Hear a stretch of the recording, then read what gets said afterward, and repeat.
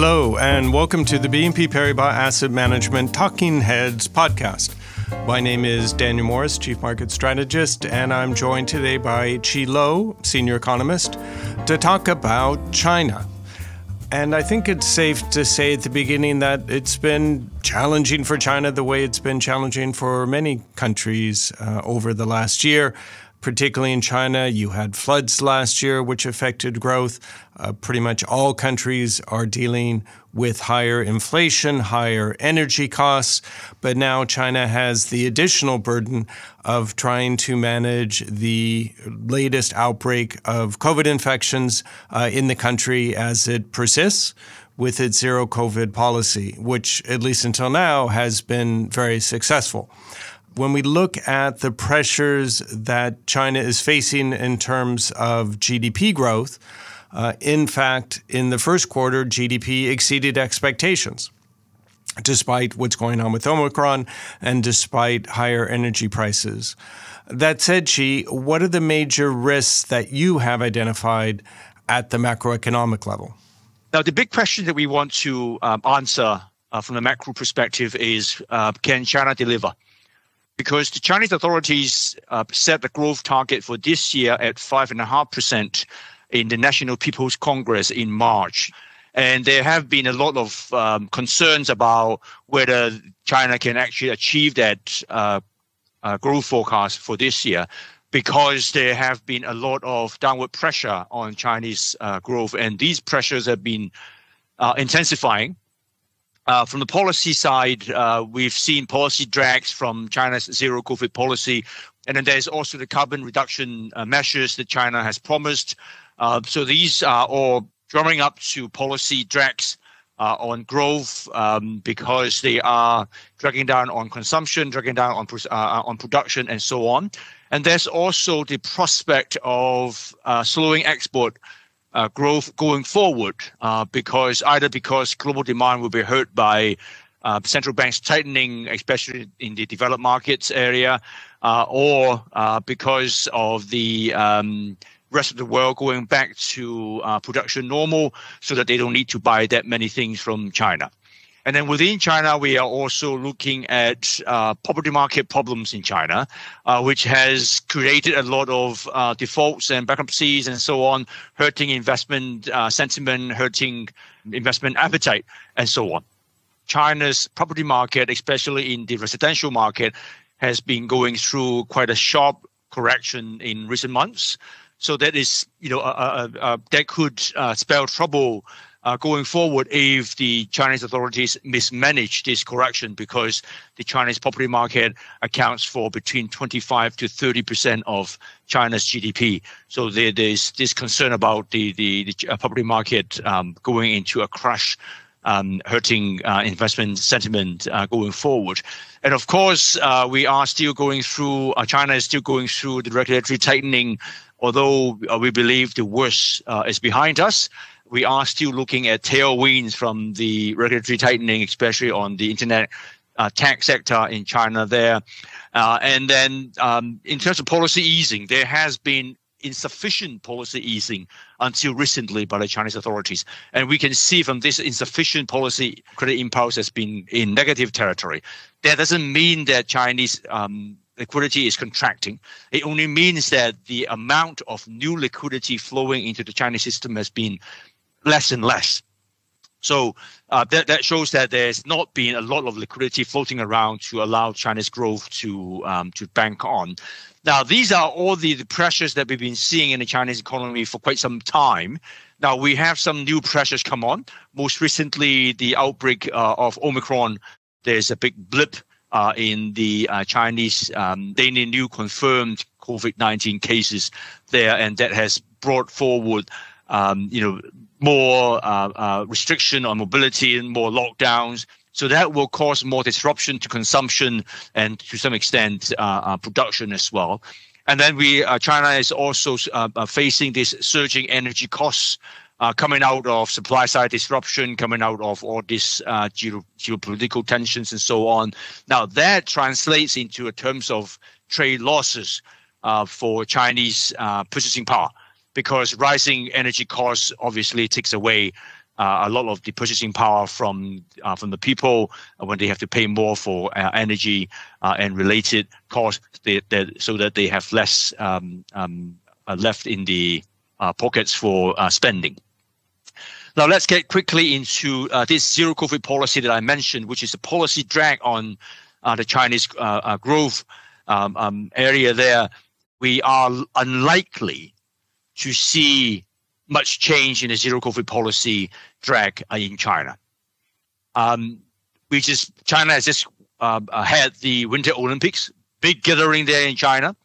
And then we also had the National People's Congress and the NPC, which is another big gathering of thousands of party leaders and party members in China there.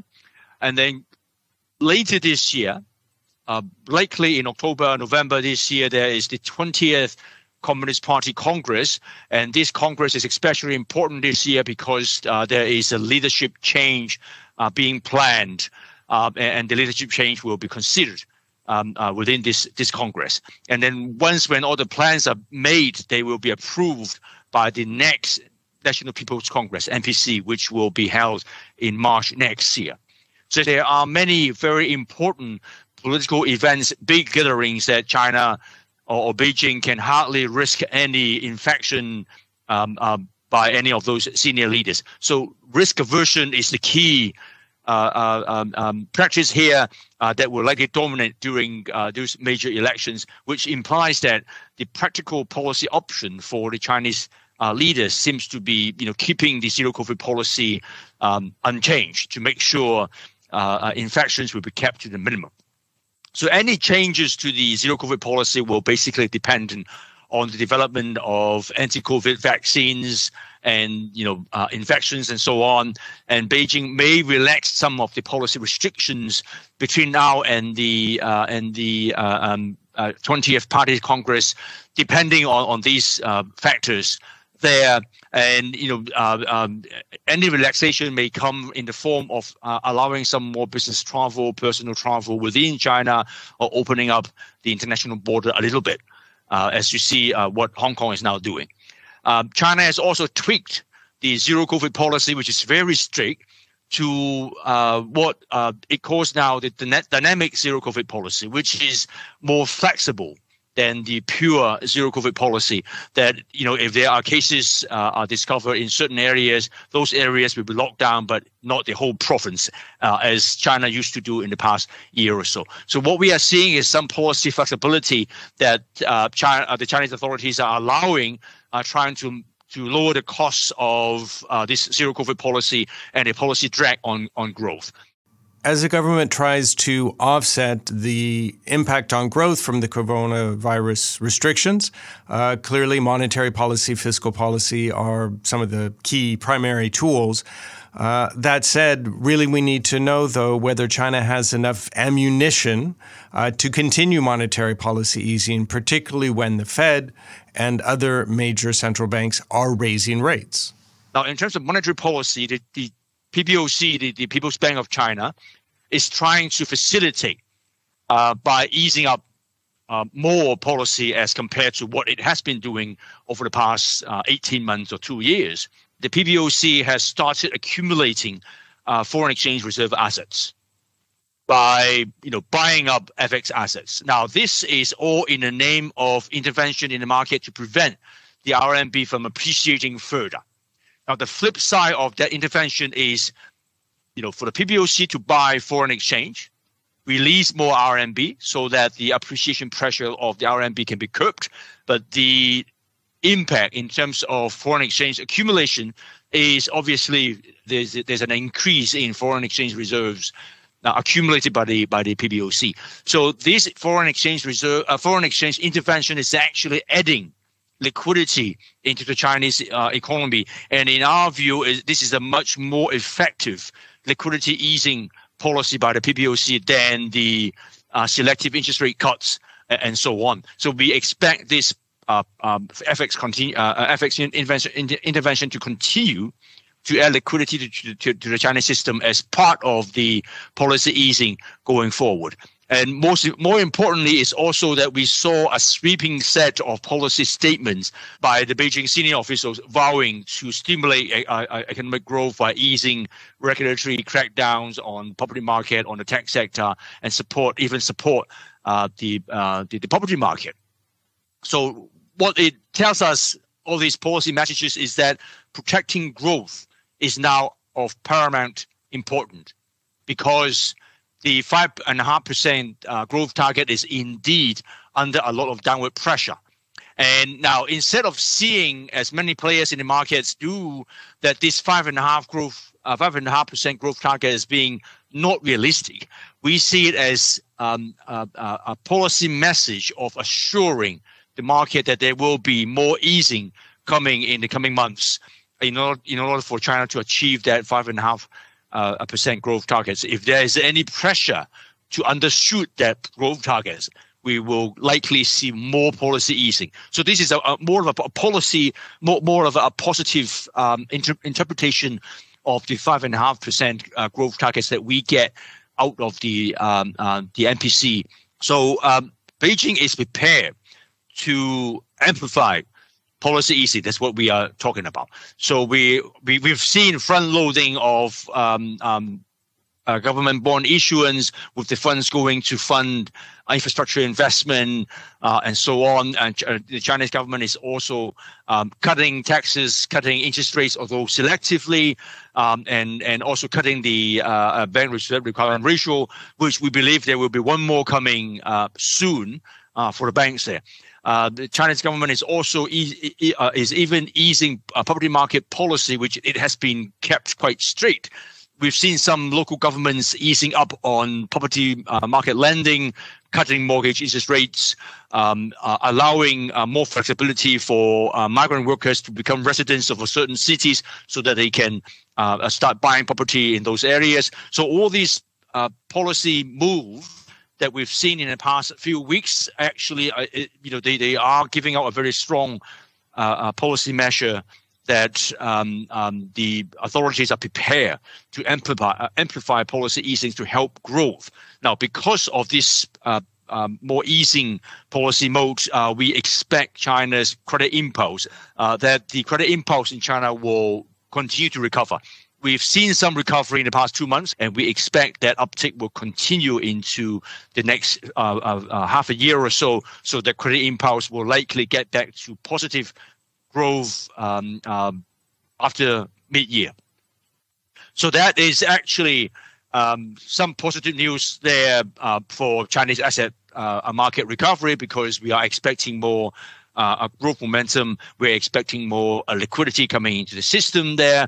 Now, from an inflation perspective, there is no obstacle to monetary policy easing in China, because there's no inflation in China. Now, despite high PPI inflation in China, we have not seen any spillover from PPI to CPI. And as far as monetary policy is concerned, the PBOC is targeting CPI inflation, but not PPI inflation. And the PBOC does have a CPI inflation threshold of 3% a year, above which the PBOC will start tightening, and below which the PBOC will start easing. China's CPI inflation has hovered below 3% persistently. There's no CPI inflationary pressure in China. Inflationary expectations in China is well anchored, and PPI inflation is peaking. It's been coming down from double digits inflation rate now down to 8-9%, and the market is now expecting PPI inflation to go back down towards the 5-6%, if not lower. There's, of course, there's the energy price factor that one has to consider, but barring any significant rise in oil prices and energy prices, China's PPI inflation has rolled over and is supposed to be behaving much better going into the second half of this year. So we are not seeing any inflationary pressure pushing on China to tighten up. Now, this is a total different policy picture in China as compared to the developed market central banks, especially the Fed, the Bank of England, and also the ECB, who are all in tightening mode. Now, there's been a significant amount of liquidity already injected into the economy. Where does that leave us in terms of deleveraging, which we know has been off and on a key priority for the government for several years? Will the government be able to revive credit growth the way it's done in the past? Now, this policy divergence between China and the developed market central banks, as represented by the US, is actually driven by fundamental differences between the two systems. That in China, we are seeing weak growth momentum, lack of inflation, prompting the PBOC to ease. But over to the US and in the developed market, most of the developed markets except Japan, we are seeing strong inflation, we're seeing strong labor market, we are also seeing still strong short-term growth momentum, prompting the Fed, prompting the BOE, prompting the ECB to tightening up. And the Fed is expected to be the most hawkish central banks among the three as compared to the BOE and the ECB. So question is, is this policy divergence sustainable? In our view, yes, it is sustainable, which means that going forward, we are still likely to see China continue easing on the back of the continuation of policy tightening by the Fed, by the developed market central banks.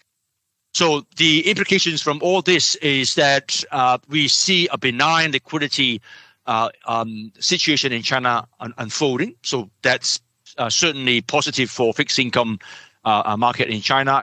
In terms of the stock market, while the US stock market is facing a policy tightening environment in the coming months, in China, the situation is different. The Chinese stock market is walking into a benign liquidity environment, which in our view should help it to recover.